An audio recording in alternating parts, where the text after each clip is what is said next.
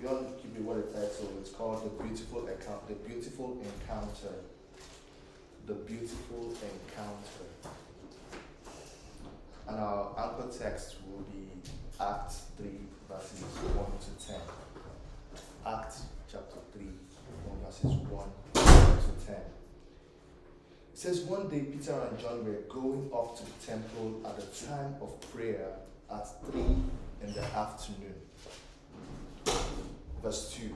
Now a man who was lame from birth was being carried to the temple gates called Beautiful, where he was put every day to beg from those that were going into the temple courts. So when he saw Peter and John about to enter, he asked them for money. Peter looked straight at him, as did John. And Peter said, "Look at us." So the man gave them his attention, expecting to get something from them. Then Peter said, "Silver or gold I do not have, but what I do have I give you. In the name of Jesus Christ of Nazareth, walk." Taking him by the right hand, he helped him up, and instantly the man's feet and ankles became strong. He jumped up to his feet and began to walk. Then he went into the temple courts, walking and jumping and praising God. When all the people saw him walking and praising God, they recognized him as the same man who used to sit begging at the temple gates called Beautiful. And they were filled with wonder and amazement at what had happened to him. Amen. Amen. Amen. Amen. How many of us have heard this story before? How many of us have not heard this story before? Maybe let's give grace. Amen. Amen. This is a story of a man who, like we were told, was born lame. Like he never walked in his life. And we all know when you give birth to a child, the child will learn how to crawl, he will learn how to walk, he will stumble, and then eventually start to walk, run, jump, and do other things on his feet. So this man was never walked in his life. He was born that way, lame. Carried to the gate every day, encountered John, asked for one thing, got something else, and we saw how his story changed. And so we'll look at this in 3 sub-topics. The first is the encounter. Sorry, the first is the place, the location. The second is the encounter, and the third is the aftermath. The place, the encounter, and the aftermath. From verse 1 and 2, we're pretty much going to cover the place. The place is a place of prayer. It's a temple. People went there to pray every day. But this man went there to do what? To beg. So, just because a place is a place of prayer, doesn't mean people come there for the same reasons. He didn't go there to pray. He said he was carried there every day to go beg. But that same place that he was taken to, people went there every day to go pray. In fact, he said it was 3 in the afternoon, a time of prayer. So it was like a ritual thing. People came 3 p.m. every day to pray. And the guy have known will time themselves. Okay, this time there will be flow, where footfall, where I can push myself. So today I can get more money. That's a strategy I was talking about. So it was very strategic by being placed at that place. But again, the same place where people actually went for one thing, he went there for something else. Just because we're coming to the house of God doesn't mean we're here for the same things. You can be in a place with someone else and you are looking for different things. Second of all, the temple, as we by theology, and we see by reference by other texts of the Bible where it says if you're coming from the east gate, you leave from the Bible study. If you come to the east gate, you leave from there. West. Yeah, and you come from the west, you leave from there. East. That don't come back the same way you have. Yeah. Exactly. So when we say when we say that, we like don't come the same way, don't go the same way you have come. It was also like literal as well. Like don't like if you come this way, don't go by that same gate. You have to go to that gate. So the temple had multiple gates. That's what I'm going to. The temple had multiple gates in which you access the courts. But there was this one gate called Beautiful.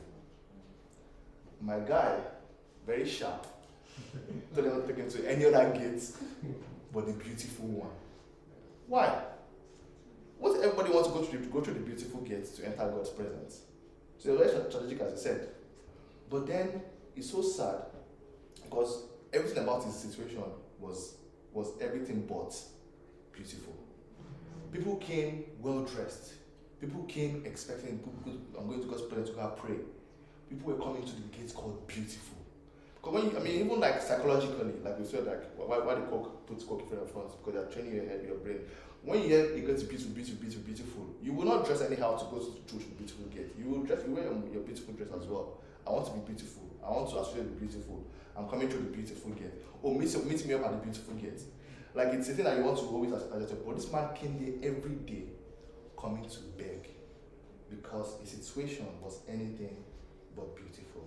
And it was a daily reminder. Imagine it was because he kept hearing, you'll be hearing beautiful. But everything about him was not beautiful. And so the irony of the situation was also a very painful one. Because he was coming there to beg and he was seeing a beautiful thing. But his situation, his life at that time was anything but beautiful. So that's the place, we've established it. And this place was, again, the beautiful gates that entered the temple court, so he went to pray. But he came for something else, he came to beg, and everything about his life was anything but beautiful. So that's the setup, that's the place. Then we go on to the encounter from verse 3 to 7. So again, this man has been doing this every day. He said he's been there every day. So it's not like it was a one-off chance. He came there every day. And on this first Black Faithful day, Peter and John were going to pray. It was 3 p.m., time for prayer, go to the temple, go to the beautiful gate. And he saw them. And he did what he would do for every other person. There was no professional treatment here. It was like, oh, you are Peter and John. So, no, it was like, I will ask you what I've asked everybody that came before you. Can you give me money? So let's actually say, where it says, when he saw Peter and John about to enter, he asked them for money. Give me money. And so in that situation, you know that this is the best that can happen to me. I'm here at the beautiful gate. I'm here to beg. There's money I will get. And so he asked them for money. But then they called his attention to, like, when they saw him, he asked them for money. You ask from somebody. When you say I asked for money, it means that I already have your attention somewhat. So it was very strange when Peter then said, look at us. And I think that's, again, is when we say, like, because all of us have come for one thing, all of us have come to the same place, doesn't mean we are the same thing. Just because he was looking at Peter and asking for money, when Peter said, look at us, Peter was not saying, like, continue to do what I've been doing. He was expecting something different, like, look at us. Yes, I'm looking at you. I just asked you for money. But it was like, look at us. It means like, there's a looking that is like, okay, I want money from you. But there's a looking that come, listen to what I'm about to say. And I don't know if you're a parent, you have seen that way you actually tell your child, like, here.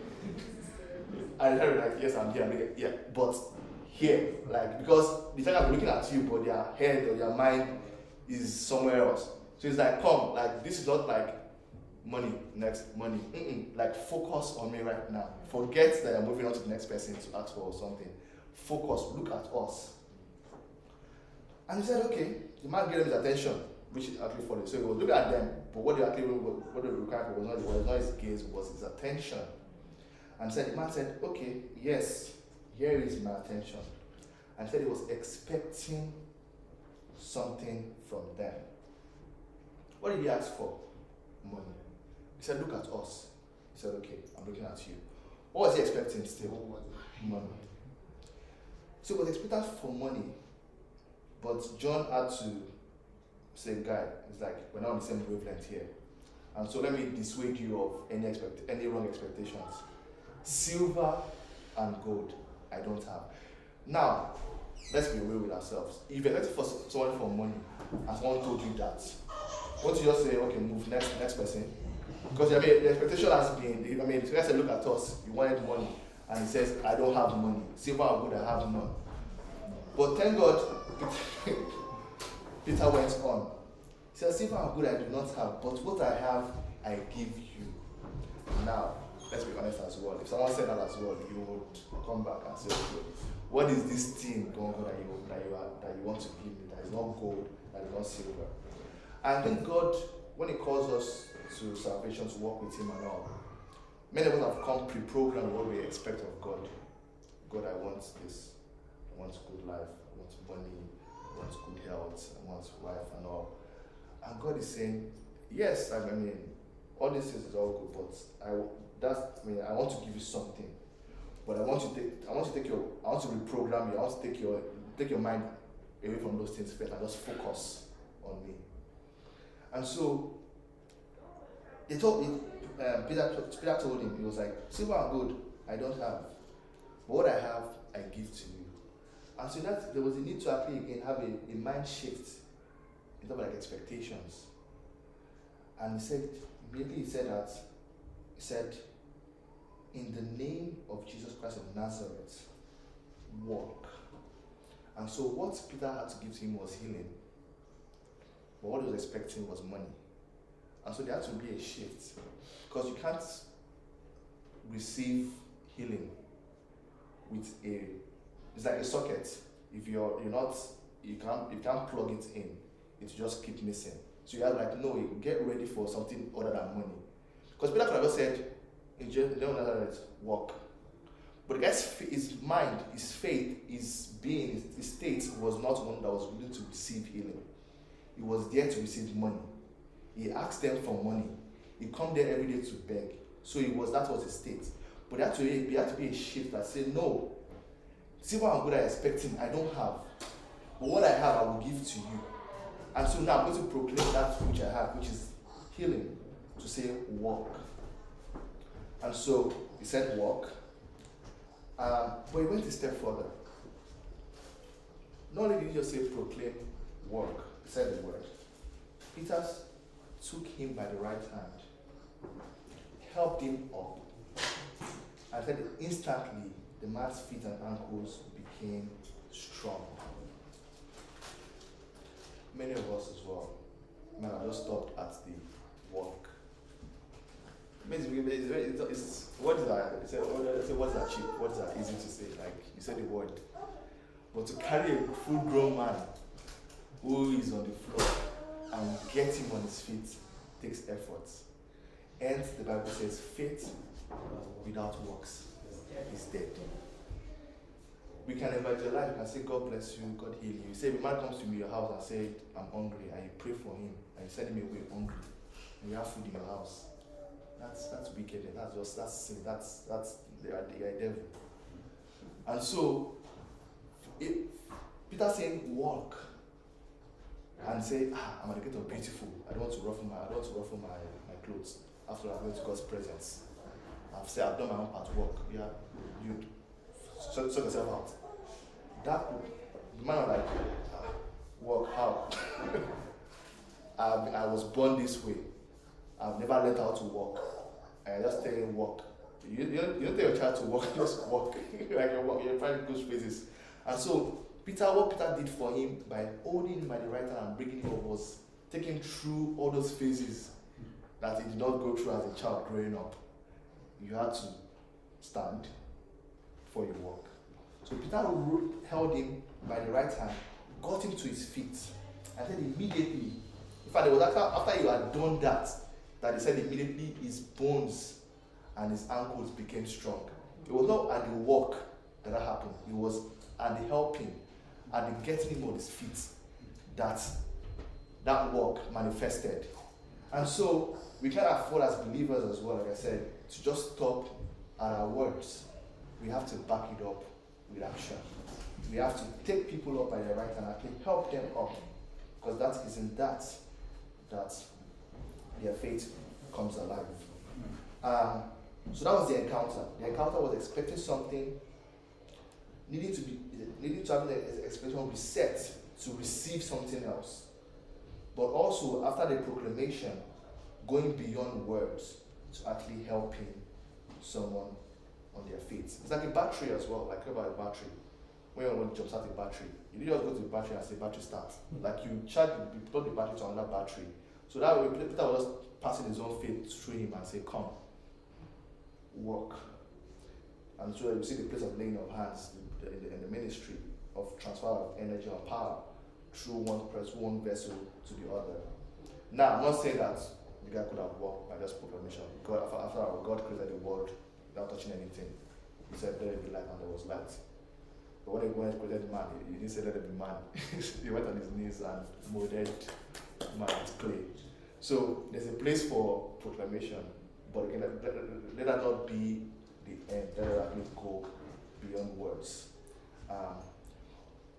and jumpstart people's faith. And so that was the encounter.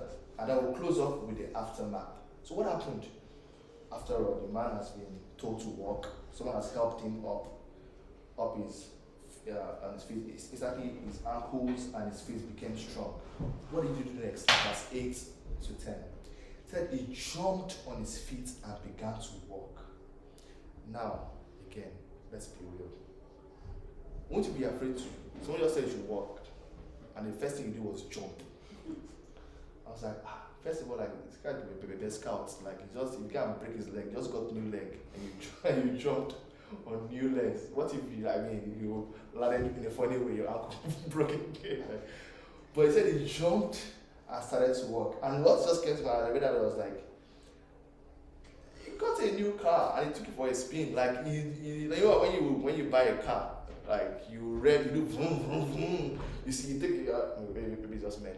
When you hit the gas to see how far the rev can go. You push it to the limits. You see, like, but many of us like, new car. No, don't touch. My wife will say, I'm not going to drive on those narrow roads. So nobody scratch my car. Like, how can you park your car on the road like this? So it's a new car now. But the guy took it for a spin. He revved the engine. He was not shy of God's blessing. It wasn't like brand new leg. You know when was it? Again, men, when you buy new sneakers in school, you're walking like this because you don't want to put any crease on the shoe. So walking this way. But like no, it wasn't shy with God's blessing. It was, and that's from a testimony. Because God could have like new leg. Before my enemies will come and before I say and then just pack my mats. Thank you very much for the good leg and I'll see you later. How many of us do that? God blesses us and just keep it cool. And like nothing ever happened. Like God had not walked before, God gave you that kind of matter of blessing and you're like, just keep it cool, just keep it going. I mean, what did God say? He said, I sent 10. With not 10 lepers. Yeah. Only one came back to give thanks. The other people just went, just keep it cool. God has healed us. Yeah, praise God, it's cool. Let's keep it. I tell you, cool. Maybe they had like family meeting, just go nice to the family. Thank God. Don't tell anybody about the grace of God. But one came back and thanked him. And so the place of gratitude, how do we express what's the aftermath when we actually express a beautiful encounter? Do we just hush, or do we actually like take it for a spin? Are we shy of God's blessing? And not only did he just like stand up, jump, and walk, he went into the temple. For the first time, he could relate. For the first time, he could say, I'm worthy. I am beautiful. I am beautiful enough to go through these gates. Now, I don't know if they blocked him or stopped him from going to the temple as a lame person. It is possible. They had some requirement, like you have to be whole and everything. But he just went in. he finally was able to enter the temple courts. He was worthy. And when he got there, he didn't just blend in. He kept jumping. He kept walking. And then he was praising God. I mean, many of us again, like when we are in a church setting and all, like, do we just like, I want to just be myself and all, blend in. Because you could have just the crowd, there was a multitude, and now he was able to walk, so he won't stand out. Everybody was walking there. He was lame while he was there. People have seen him like, that's a lame guy. But he came in walking and jumping as everybody else, but he just kept praising God. He kept praising God. That's to the extent that people actually saw him. We saw that in verse 10.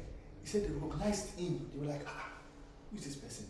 Is this not the man that sits begging at the temple gate called Beautiful? I'm like, but why did they mention the name of the gate again second time in verse 10 when they mentioned it the first time? They could just skipped it and say, it's not the man that we see begging at the gate. But it said called Beautiful, meaning that, wait, it's not the man that is not beautiful that sits at the gate called Beautiful. It's not the man that begs, but something's different now. He said now they had gone from seeing him as the beggar, the one who they sympathize and empathize with, the one who they feel sorry for. He said now they were filled with wonder and amazement of what had happened to him. So he had gone from someone who was like, this guy the beggar at the temple. So they knew him. He was a very known person. They recognized him. But he saw that situation had turned around. He had gotten the beautiful encounter that now filled them up with amazement and wonder. And so he got in there. People saw him in a new light. He saw the effect. They were filled with wonder and amazement of what had happened to him. Because before it was pity, it was remorse. It was like, we're going to Beautiful Gate, they have €2. There's this guy that we're going to meet there that I have to give, he's always there. So people they calculated their offering and from whom like, we'll give this guy. I know what it's about the Pharisees and the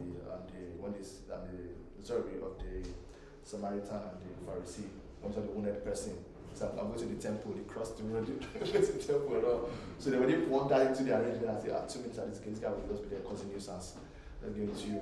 So someone has gone from that person of being a pity, of remorse, or even sometimes even disdain, to someone who made them filled with wonder and amazement because they had gotten the beautiful experience. And so in summary, let's not forget that the place that we come to, let's not forget the purpose of why we come to a place. And sometimes again we might feel sad, like I'm in God's presence, why am I feeling sad? I'm in God's presence, why am I feeling this way? Like yes, it's possible to go to a place called Beautiful and things are not beautiful at that moment for you. It is very possible, as we've seen here. But God doesn't want that to be the case. It's not going to be that. That's just a temporary thing. I mean, this man was, for the rest of his life, he was able to walk now. He was able to do all the things that he wanted to do. And so, as we come into God's presence on a daily basis, so they went in to pray every day. As we come into God's presence, even though the things don't match up, like God's presence is filled of joy, but not joyful right now. Like let's have that daily reminder that yes, things might not be, but again, the name is there for it. We said the house of God is a refuge. It said the righteous runs into it and they are saved. So just come. I mean, if everything was perfect, there will be no need to come. So we just come as we are, because again we are expecting that encounter. But as we do so, let us not preset how God will move. Don't say, God, I want money. God, I want X, I want Y. No, just listen to God, what is it that you have for me? Because God knows that my thoughts for you are good and not evil, to get to that expected end. My ways are higher than your ways, my thoughts are higher than your thoughts. So let us limit God to what you want to receive. God knows what we need. He said he will supply our needs according to his riches and glory. So let us just again tell God, I'm here, I need help. And when he tells us to focus, let us focus on it, let us stay steadfast, let's stay trusting and holding firm, because he has the best for us at heart. And when He does bless us, let us be a testimony. Let us acknowledge Him. Let us give Him praise. Let's continue to walk and jump and praise Him. Because in doing so, we fill people around us with amazement. And that might just be the boost that they need as well. So focus on God and also experience their own beautiful encounter. Let's bow our heads up and say, God, I want to have that beautiful encounter, oh Lord. Peradventure I've been going to the wrong place.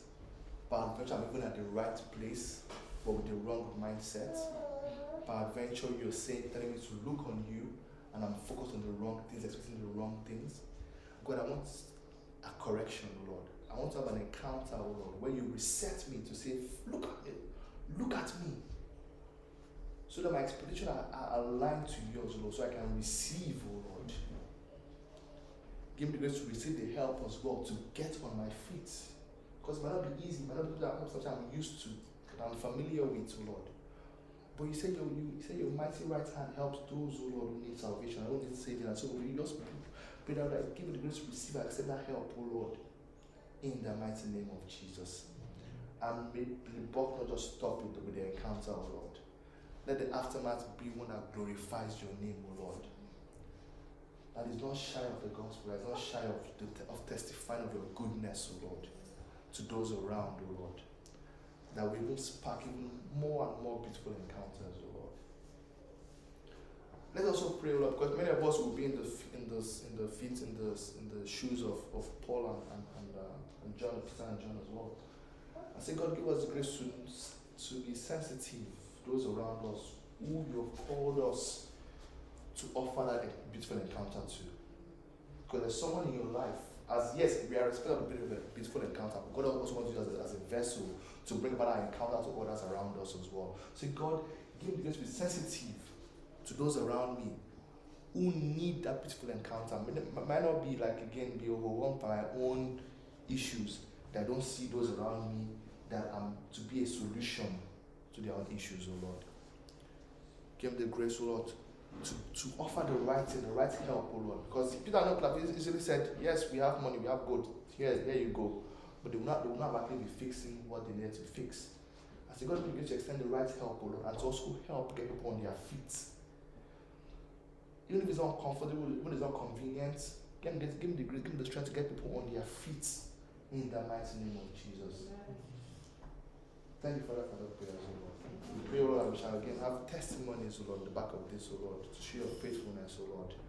And we pray, Lord, our lives will be transformed, Lord. We don't want to go back the same way we've come. But that will be our portion, Lord, in the mighty name of Jesus. Thank you, Father, for the prayers. In Jesus' mighty name, we pray.